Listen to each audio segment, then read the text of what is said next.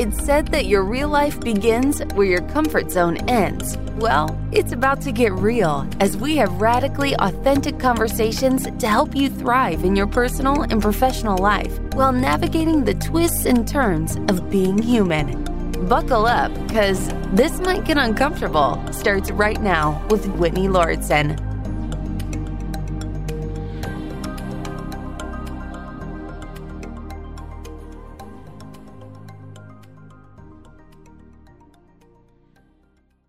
This is another one of those episodes where I'm recording at literally 1 a.m. I was planning to record this week's episode tomorrow, but I got struck with this moment of, wow, like maybe this could be an interesting podcast topic. So I'm going to dive in and see where it goes. This also may be a little tangential as usual. In fact, that's something I brought up on a brand new project that I'm doing outside of this show. One of the many projects I've taken on is a daily live stream show that broadcasts to my YouTube, Facebook, Twitter, Twitch, which I'm experimenting with, and LinkedIn all at once. It's really cool.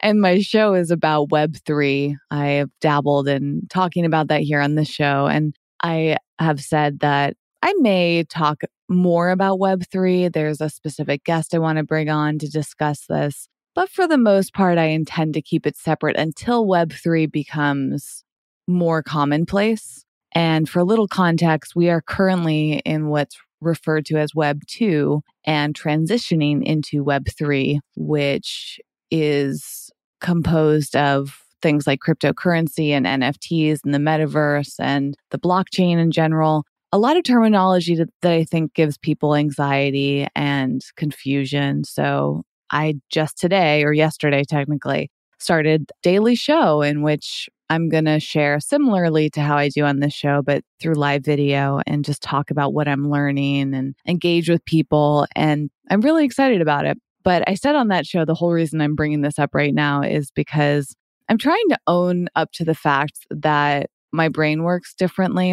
And I also feel a bit confused and unsure of what exactly is going on in my brain.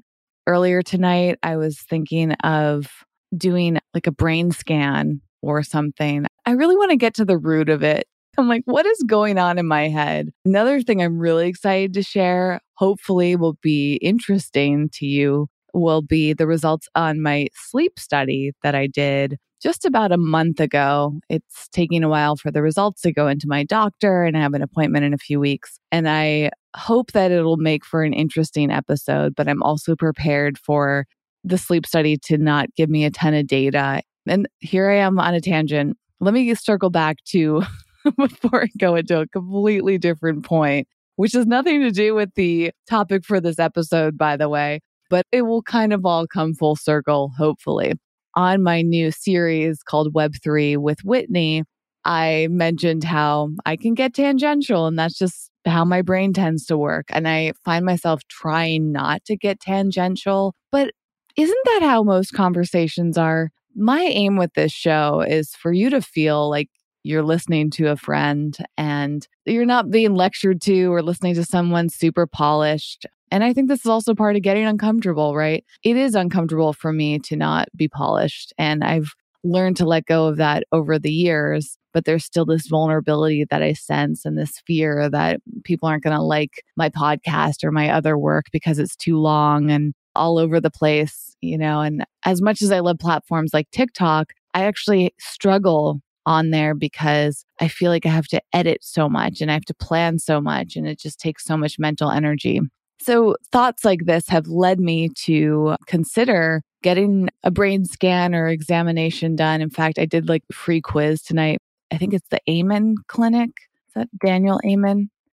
Amen Clinics, yes. And I didn't realize this, but you can do this like free brain quiz or something. And the Amen Clinic, if you didn't know about this, is really well established and respected. And so I was really excited about, I don't even know where on the website you can find it, but I found a link to that quiz somewhere else. So I will try to remember to include that for you if you're curious, because the results I got seem to make a lot of sense for me in my brain. And if you're curious, let me pull that up for you because maybe this will inspire you to do the same quiz. Let's see. You can download it as a PDF. It's called a brain health assessment. And everybody, gets different results and you get these custom descriptions of your brain. So I got the results of a brain type 11. And these individuals are often take charge people who won't take no for an answer. I kind of fall into that, but because I'm a people pleaser, I do take no for an answer sometimes because I get uncomfortable with people pushing back against me. Like sometimes it depends on the circumstance and how confident I am. So I don't know if that's the best description. Brain type 11 individuals tend to be strong-willed, tenacious, persistent, and sometimes stubborn. That's me for sure. They also tend to struggle with worry, have trouble sleeping, and like things to be done a certain way. And I promise I will circle back to the sleep study in a moment. Often have increased activity in the front part of the brain in an area called the anterior cingulate gyrus. I don't know, gyrus. ACG is the shorter way to call that. It is thought of as the brain's gear shifter. It helps people go from thought to thought or move from action to action. It's involved with being mentally flexible and going with the flow. When the ACG is heightened in activity, usually during lower levels of serotonin, people can have problems shifting attention, which can make them persist even when it may not be in their best interest to do so. I mean, maybe that explains why I'm recording a podcast at 1 a.m. when I was actually about to go to bed. I took my sleep herbs that I love, and those actually came from a previous podcast guest. And I'm completely blanking on the name of that, but I will link to it in the show notes at wellevator.com because those supplements have been working really, really well for me, but obviously not well enough that I can remember the name right off the top of my head. So I take those about an hour before I go to bed. I took those about 30 minutes or so. So I'm probably going to get sleepy as I record. Maybe this will make a shorter episode. Probably not. But this assessment may explain why my brain often does things that are not in my best interest. I mean, I guess anybody could say that about themselves, but I've definitely noticed this. My brain tends to work in ways that I don't feel like are ideal.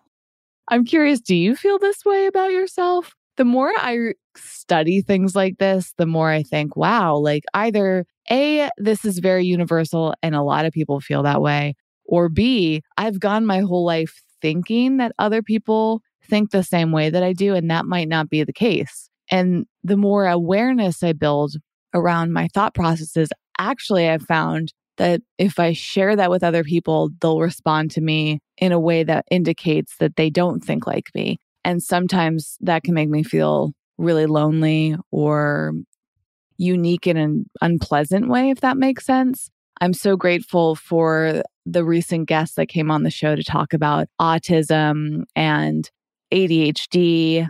Corey is her name it was actually last week's episode. And that really gave me a little bit more confidence about my brain. But a lot of the things that I've learned have been self-inquiry and research and self-assessments, just like the one I'm reading to you.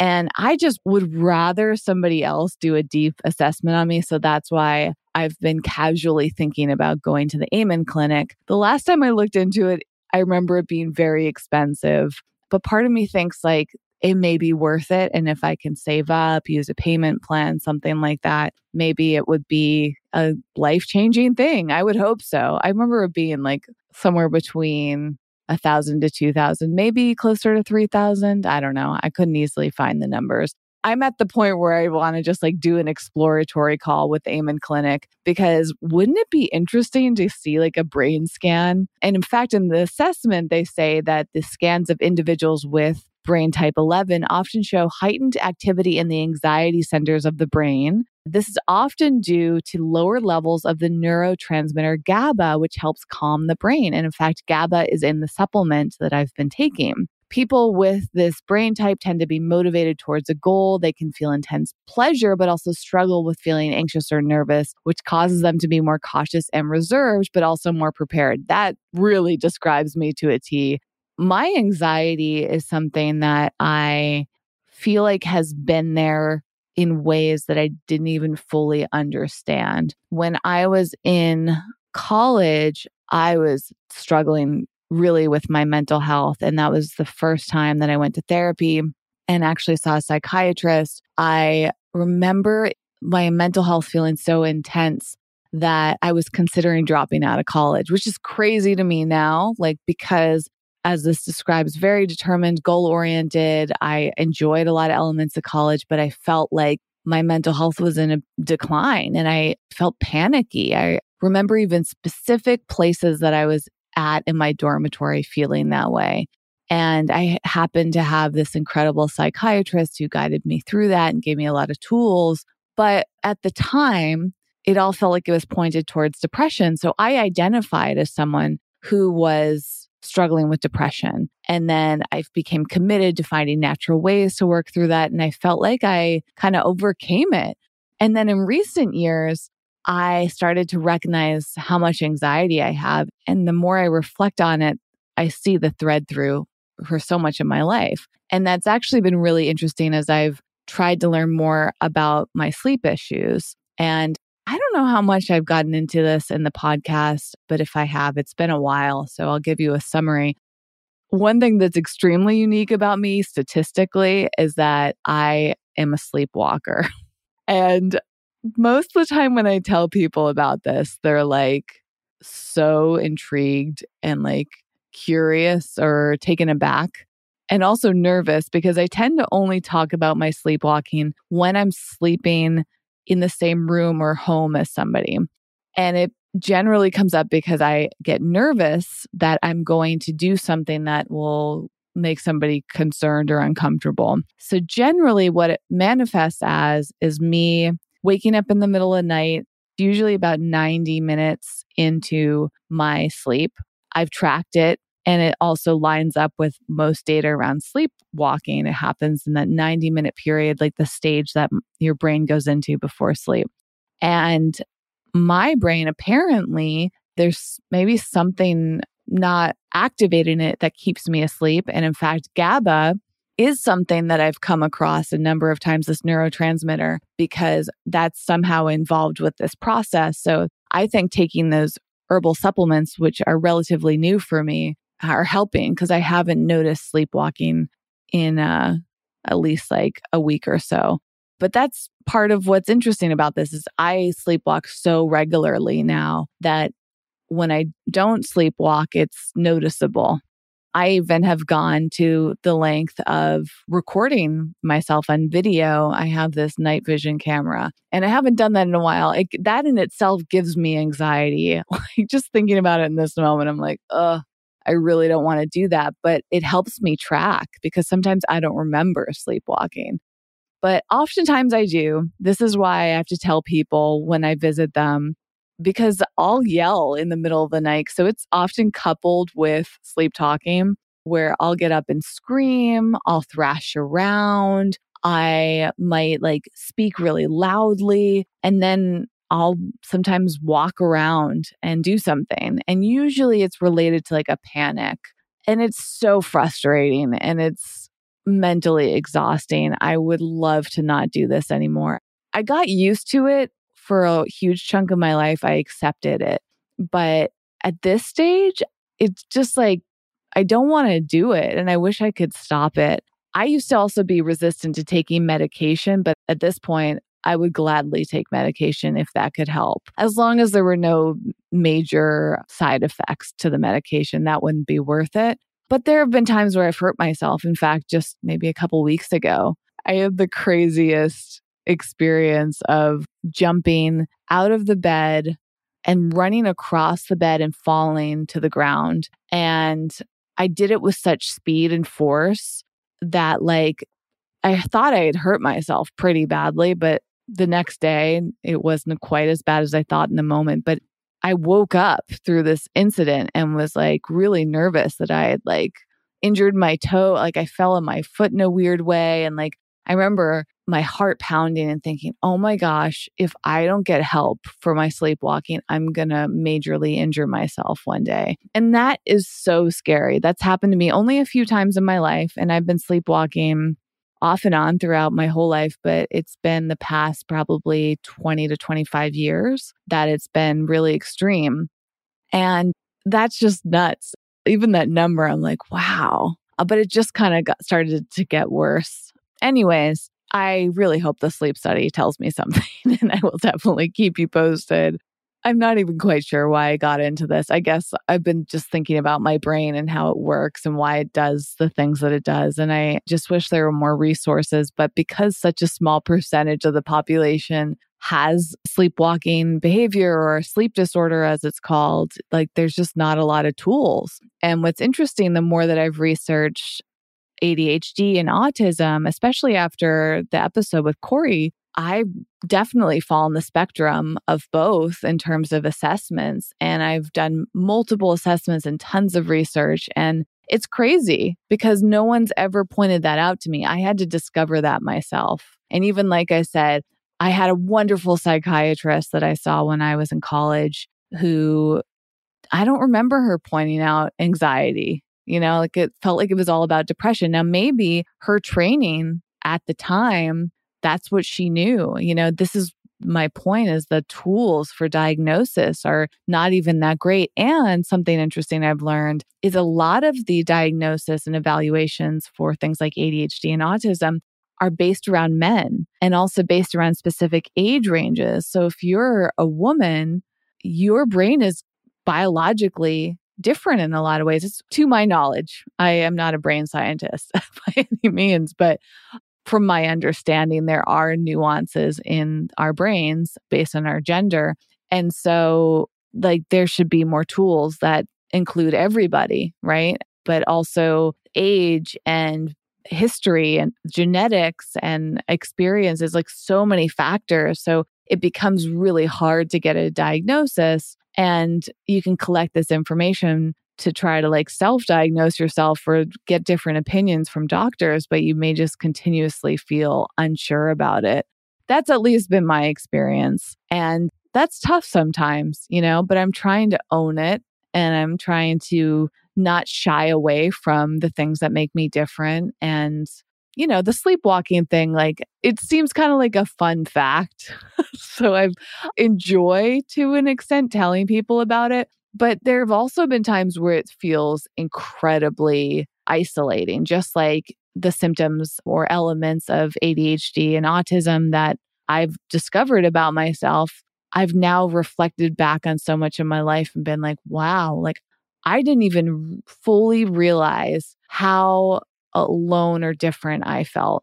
And I learned to mask so much about it, about myself, and change and try to be this people pleaser that I've lost a lot of sight of who I am. In fact, I can pull up some notes. One thing I found interesting as an exploration around all of this is this term called Aspian women. There's this woman, Tanya Marshall. I'll link to this really popular blog post and like self-diagnosis that she created, which for the way that I think, it is so poorly organized, and I thrive in organization and structure, right? So if you see this blog post and you're like, what the heck is this? This is really weird. I'm in the same boat, but it was worth going through. So it took me a while to read it. It's so long and in depth, but I've learned a lot of things about myself. So whether or not I'm actually falling on these spectrums, as I've started to conclude, it's still teaching me so much, right? So there were a number of things like in that specific blog post, the author breaks it down into different elements of your life, like career and work, right? So she touches upon things like social exhaustion, finding difficulty attending and participating in staff meetings and work events. I really struggle with that. I've struggled with that my entire professional career. I'm sure I struggled with that in school and some or college in some elements. But I thought there was something wrong with me and I had to just push through it. And it wasn't until recently where I've actually learned and centered my life in creating more boundaries. And that's actually what inspired me to start recording tonight. So hopefully I'll get to the main thing I want to talk about tonight, but the tangent has taken me in a different direction. But struggling to cope with work and employment environments, again, like there was a couple elements of that where I thought, oh, well, everybody struggles with that. Like, who wants to go to work? And in a lot of ways, that's true. Especially during COVID, we've seen people shift their perceptions and want to work from home, and people not agreeing with the hours that a lot of jobs require. And, it all depends. It's very relative. But I definitely thought that most people felt the same way. And the more that I've looked into this, I've realized actually, some people are completely fine with coping at work environments. Like it was very extreme with me, but I kind of pushed it down and tried to change myself. I get very stressed if I have a lot of work to do in a short amount of time. I get frustrated and stressed if I have to do too many things at once. I also try very hard to avoid making mistakes and forgetting things and pleasing others, as I mentioned. A lot of those are characteristics. Getting into social and friendships, there was ongoing, I guess I didn't even realize how much I struggled with social interactions. This was something that I have identified as being introverted for so long. Once I learned about what an introvert was, I was like, oh, that's me. But now that I'm looking at it through the lens of being on the spectrum and neurodivergent, I'm like, I don't actually know if that's introversion. It might be that I just have major preference for things like one-on-one social interactions and close friendships. I'm also someone who's generally leaned towards friendships with men because I found them easier to understand than women, which is another thing. Needing a lot of time away from people. This ties in, and I'm going to pause here. I could go on and on. There's so many points from this Aspian Woman article that I'm going to share with you. So I can circle back or save this for another episode or let you explore that on your own. But what actually inspired me to start recording tonight does tie into that point of needing time away from people, getting stressed and anxious in group work situations and social groups, sometimes feeling like social interactions are really tough because I'm overanalyzing everything that I wanted to say or should say, wish I had said. And that is incredibly draining and causes me to spiral and a lot of anxiety. I deeply dislike social chit chat or superficial conversations. There's a term that's completely escaping me in this moment, but anytime I'm just chatting about nonsense or something that, as is described here, that lacks a function, I try to avoid that at all costs. That has actually made socializing very tough for me. I've adapted. I've learned to do it. I've masked myself. If you see me in a social situation, a lot of people tell me that I look like I'm extroverted and I look like I'm comfortable, but I've learned to be deep down inside. I feel deeply uncomfortable, very anxious. I'm looking for an escape. Even talking about it right now is giving me anxiety, to be honest. And I felt a major difference because I'm usually the only person who wants to leave a social function early. And what's interesting is I still want to go. I still put myself in those situations over and over again, maybe hoping that they'll be different, or maybe hoping that I'll be in the right mood, or maybe hoping that they'll be worth it. But I can tell you every single time I go to a party, I feel like I can only last 5 minutes unless they're super close friends of mine, unless there's, again, a function to it, a purpose to the party. It feels like I don't have a big tolerance for it. And I've brushed this off about myself for so long. But reading it in that context, I'm like, whoa, I think there's a big difference between how our brains work and our preferences or our personality and all of these things. And I'm also seeing how much I've been conditioned and pressured and shaped through the way that I was parented, the education I had, the friends that I had, and me lacking a lot of understanding about these things. I trained myself to do things differently And I also carried around all this shame and anxiety because I felt so different, because I felt like I should be feeling differently about things. And the more that I look into this, the more I think, wow, what a shame. And to use that word very differently, right? Like what a shame that I felt so much shame. What a shame that other people do too. And this is not just about me. I'm sharing this because maybe you feel the same way. And I know many others do. One thing that's really interesting about that Ask Being Women post is just reading through the comments. When you scroll down, I don't know if you're like me, but when I see a lot of text, I'll go over to the sidebar and like scroll down. And you know how some browsers, or maybe most browsers, they'll show you like where you're at on the page in relation to how long it is. In that Ask Being Women blog post, it shows that the page, it looks almost never ending. And so I clicked on this little, with your cursor, you can click and drag and like skim through the whole page. If you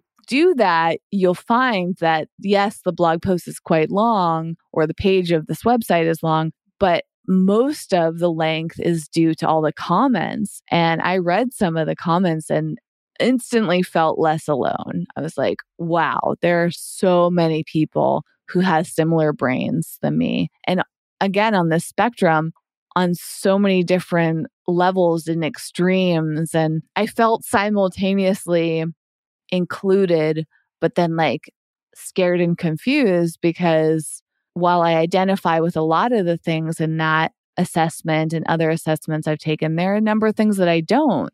And that just led me to be unsure about myself, and it's just like, it's tough. But here's how the main thing I want to talk about today that ties into all of this is like, how do you cope and how do you move through life when you feel different, or and you're different and you're confident about it, but maybe the world isn't very accommodating.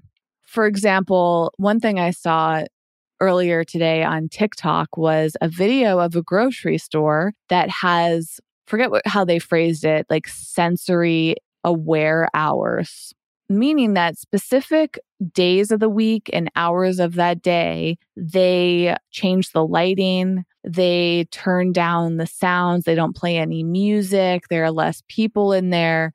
And that is designed for people that are very sensitive to sounds and visuals and other people and all of these things that can cause a lot of anxiety. They can go and shop more comfortably. And I'm watching this video thinking, oh my gosh, like maybe this explains why I feel so anxious at the grocery store. Like I've had moments shopping where I feel like a deep sense of panic. And again, I'm like thinking, oh, it's just my mood, or, oh, I'm just anxious about something else. But the more that I become aware around how I'm reacting to sensory experiences, the more I think, whoa, like I've just learned to cope and mask all of those things, but they've probably been bothering me my whole life.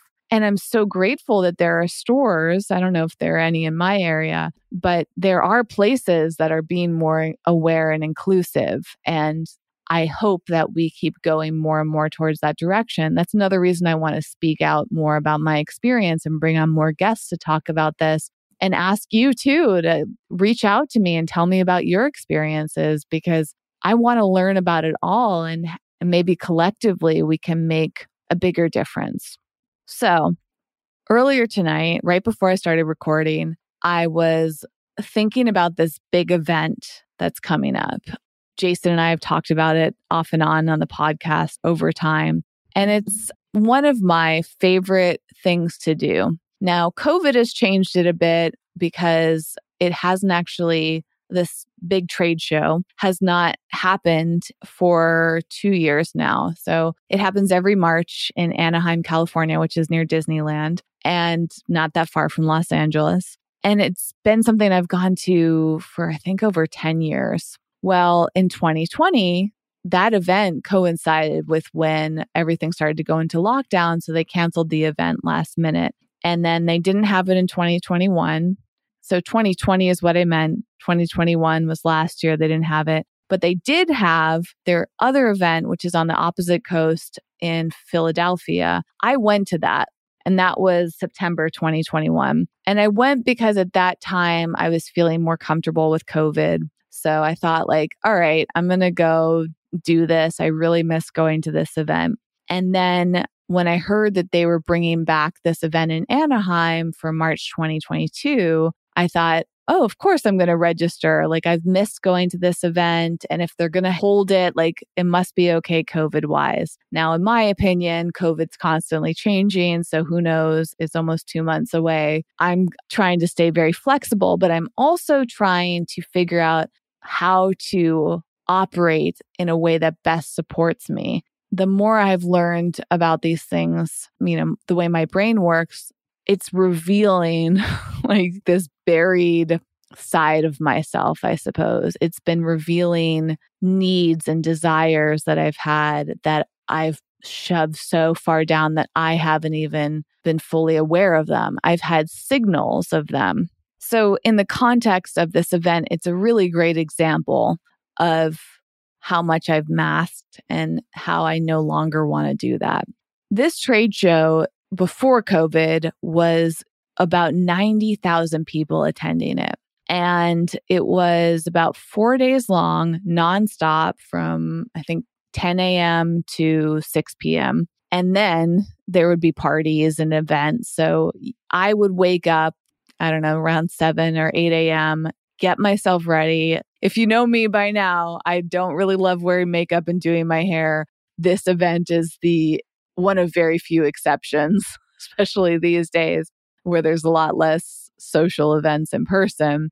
I will do my hair and makeup and pick out clothes and like plan so much about my appearance because I feel more confident and I'm around a lot of people I know, people that I feel like I kind of want to impress. So I want to like convey my best self. And even though I hesitate to even use that terminology, because I know my best self is not about my appearance, it's actually probably part of the masking that I need to do where I'm like looking for a way to feel comfortable, which is an interesting thing to examine. Like I talked about in last week's episode, how I wonder why people wear makeup and do their hair and enjoy it. And I'm curious if there's like a deeper reason. Is it that they truly enjoy it or they've like learned to enjoy it because society rewards them for enjoying it?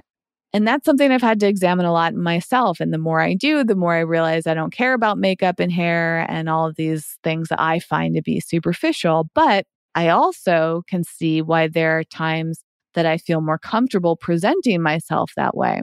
But it's literally a mask, right? When I put makeup on my face, it's masking what my skin looks like underneath and my eyes and my lips. When I do my hair a certain way, I guess that's not really masking. I like to curl my hair when I go to these events. Normally my hair's up in a bun and I could care less. But when I go to that event, I wear my hair down and my hair is all wavy and I'll pick out specific clothing that flatter my body versus at home. Like, who cares what I look like? And I pick out shoes that are really comfortable. I give so much deep thought to this. And since I've been going to this trade show for many years, I developed strategies to help me get through them. And looking back, I've noticed so many things. Like this event to me is the greatest example of my brain, but also my coping mechanisms because the event is just so chaotic with tens of thousands of people there. There's also time pressure because even though it's 4 days long, there are so many things to do and see. And I'll get major FOMO. So I try to do everything I possibly can, which has required me to create in-depth plans. So much so that I wrote a whole ebook about this trade show to help other people. And I meticulously went through like every possible strategy. And every year I went to this event, I'd like conceptualize more things. And for many years, I thought like, wow, what a great thing that I did. Like, I'm so organized and I organized events and meetups and I would spend all this time and effort crafting them and getting people there. And people would thank me and it totally boosted my ego. I felt like, yeah, like I deserve a pat on the back for all this. But in this moment, I'm looking at all of that behavior and thinking, wow, like that's anxiety. That is someone who's like doing everything she possibly can to cope with this event, to handle her FOMO, to reduce her FOMO, right?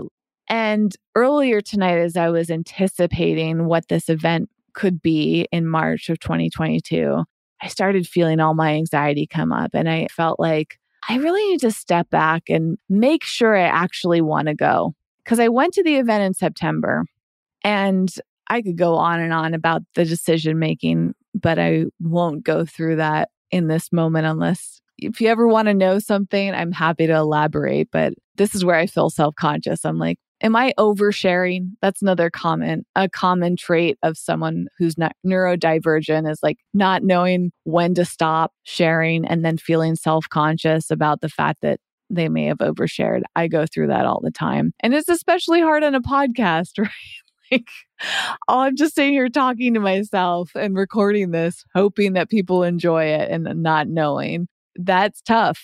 But anyways, so I go to this event in September of last year, and I remember feeling that anxiety, like, again, within 5 or 10 minutes of being there, but trying so hard to manage it. And one thing that I noticed about myself very profoundly is I was struggling to interact with people, which kind of defeats the whole point of going to a trade show. That's virtually what you do there. So for a visual for you to paint a picture, if you haven't been to this event before, it's a ton of booths. In fact, depending on the event, like 1,500 to 3,000 exhibitors spread out in huge convention centers on each of the coasts, East Coast and West Coast of the US, and then a ton of attendees. Now, the one in September was a lot less, COVID being part of it, but also historically, the East Coast version of this trade show is less attended. So I was hoping like, oh, it's COVID. Everyone's going to be standing far apart. Like, I don't have to interact with people. I've got my mask on. Like,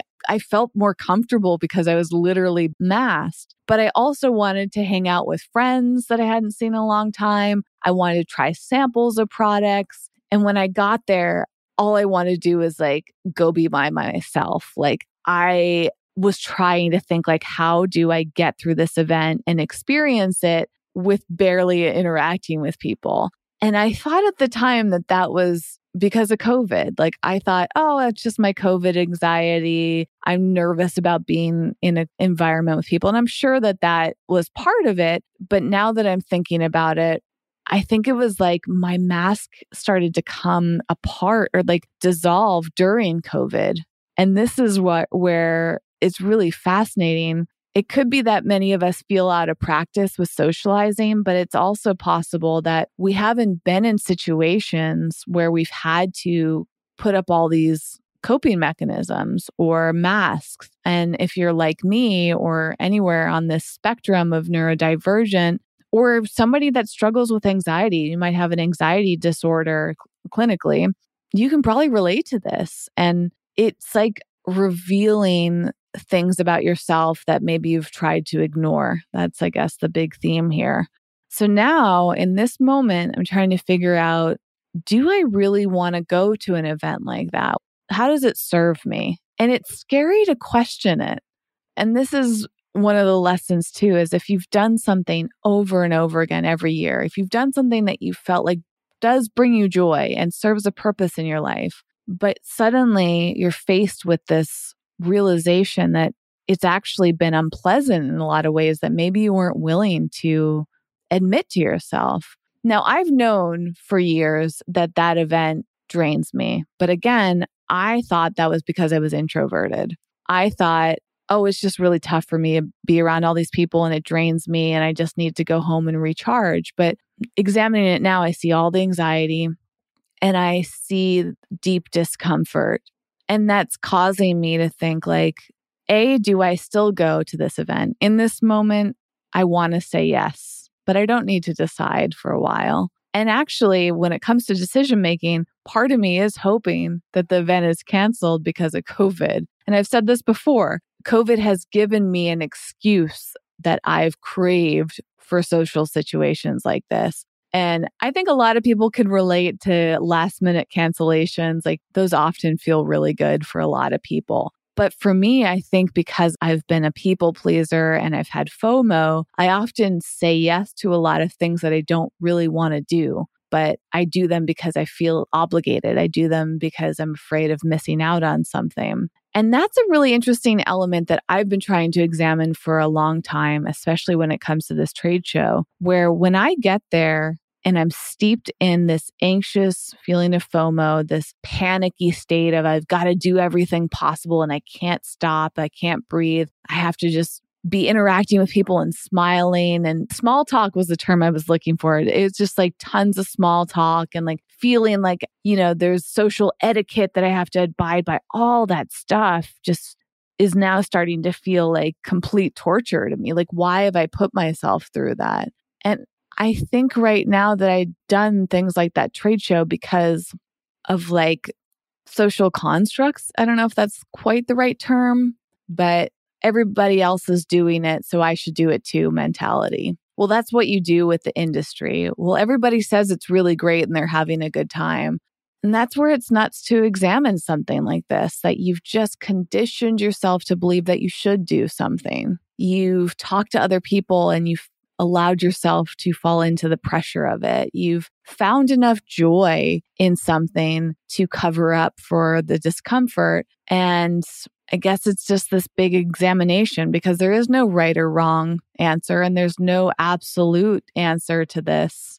I don't know in this moment. I find myself feeling completely split. And I think that's a very important thing. And the process of exploring this is ultimately what I'm interested in. Ultimately, it doesn't matter whether or not I go to that event.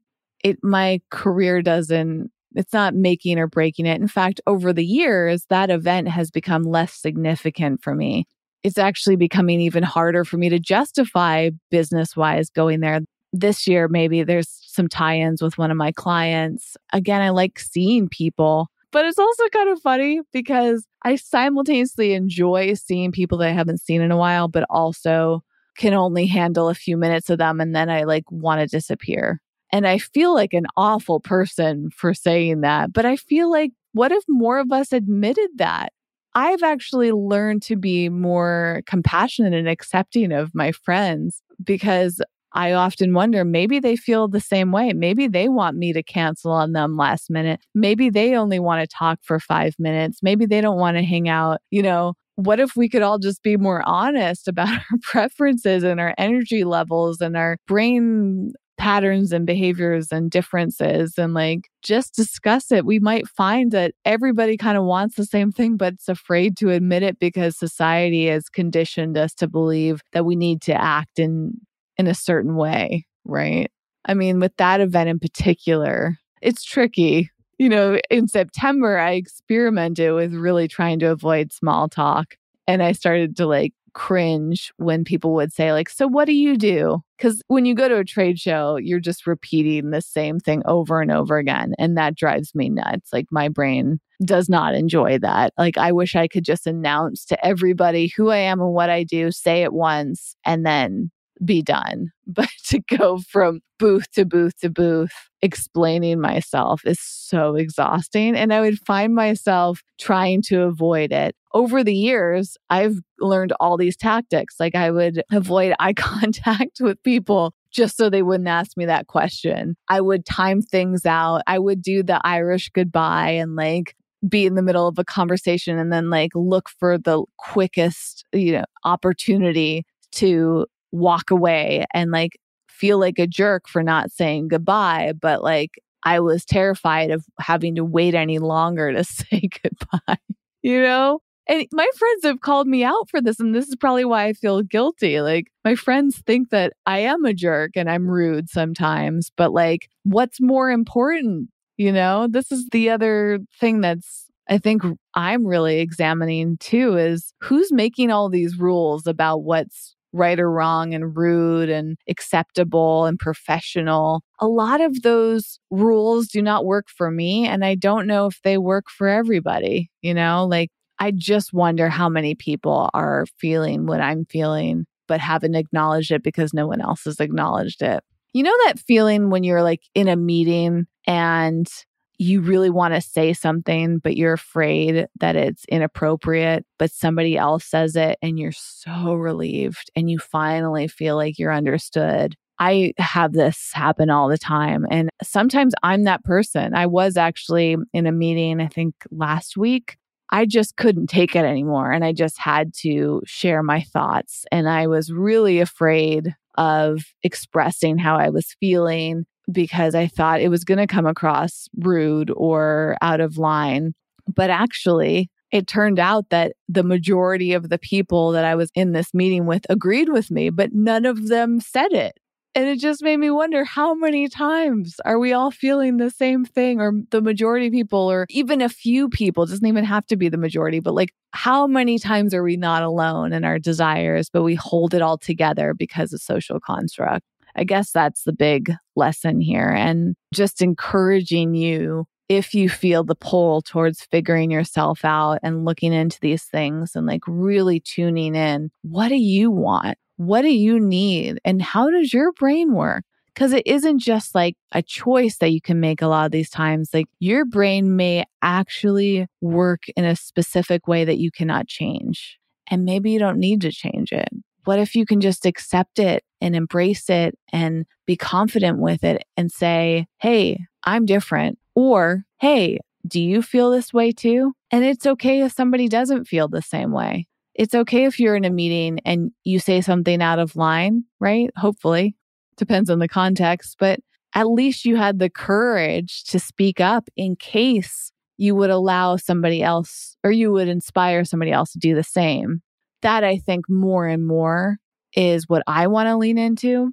Earlier, I mentioned that I started this Web3 series just yesterday, and I asked in that video for anyone watching to reach out to me if they'd enjoyed it, just so I could get a feel for if I should continue doing it. And that in itself is interesting. Something I'm trying to shift is so much in my life, I've done something only if I have positive feedback. If I get negative feedback on something, I usually either don't want to do it, or I'll give up, or I'll stop. If I don't get any feedback, I also will question it.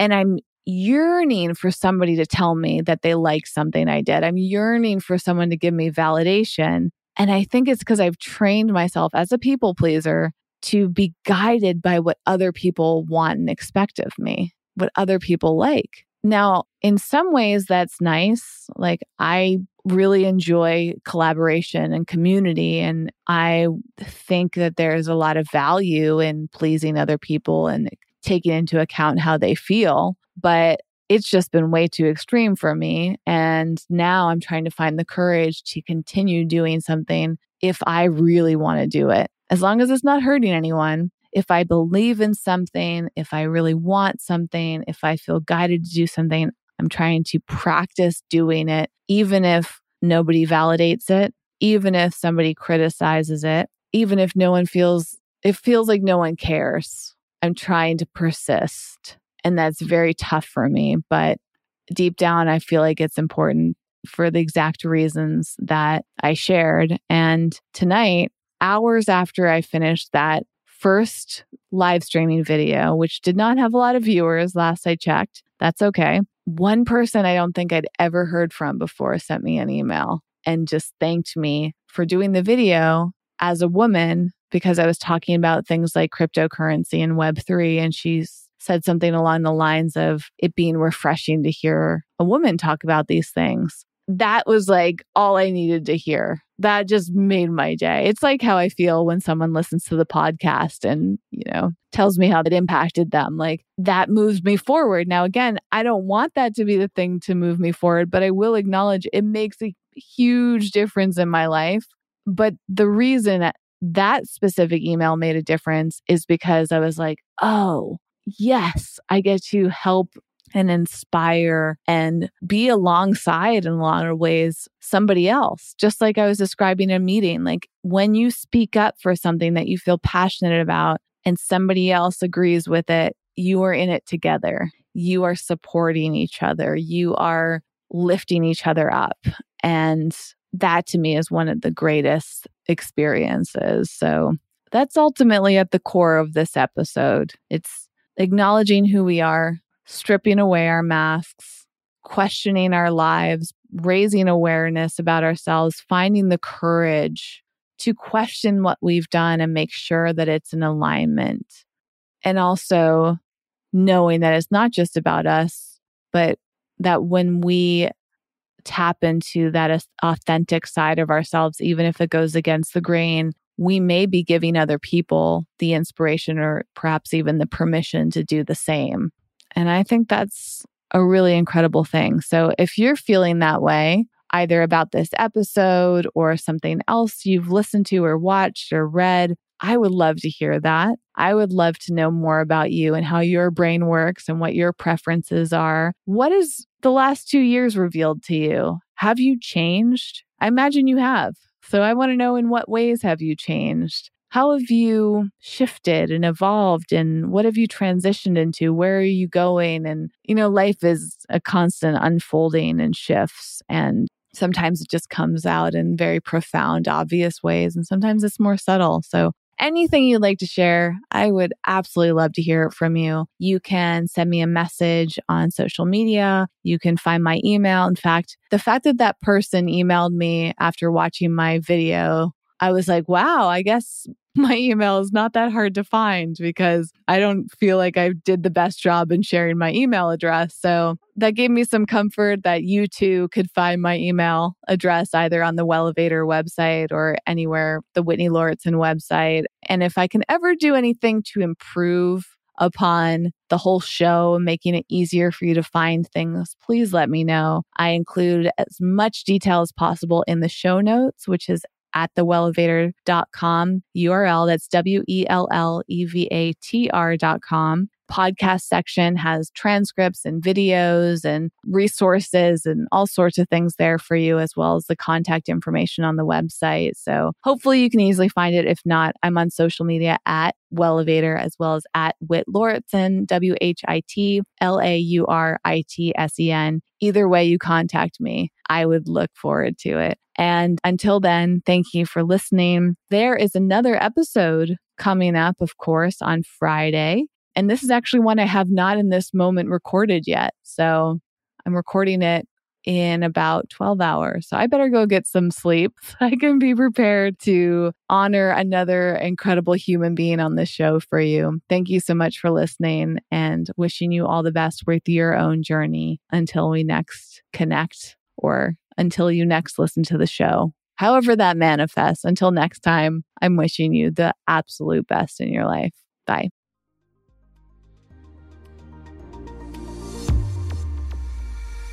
Thanks for listening and getting out of your comfort zone with us today. For show notes and more high-performance resources to help you thrive, go to wellevator.com. That's WELLEVATR.com.